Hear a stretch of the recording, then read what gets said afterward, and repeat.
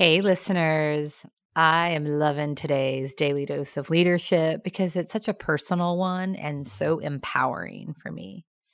I know that life is full of ups and downs, and I know that I'm growing through all of the challenges. But I also think that if something continually feels off, or you find that you're having to work really hard with a particular person or relationship, I think it's time to reevaluate and trust that feeling. I find myself in a season of opting out of relationships that are hard twice recently, and in both situations, it felt so good. I said, no, I don't think so, when others' actions felt bullying or pushy to me.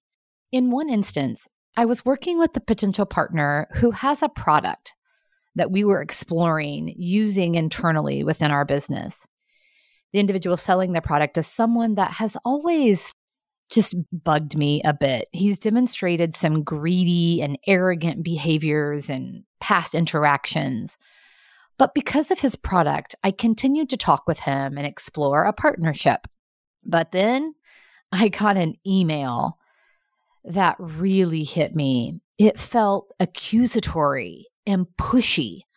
I felt awful after reading it and thought, why am I putting up with this? So I told him how I felt reading the email and decided to end the potential partnership. And immediately I felt like a weight had been lifted off.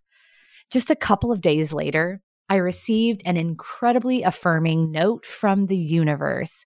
It's an email that comes through every morning from a website called The Universe Talks.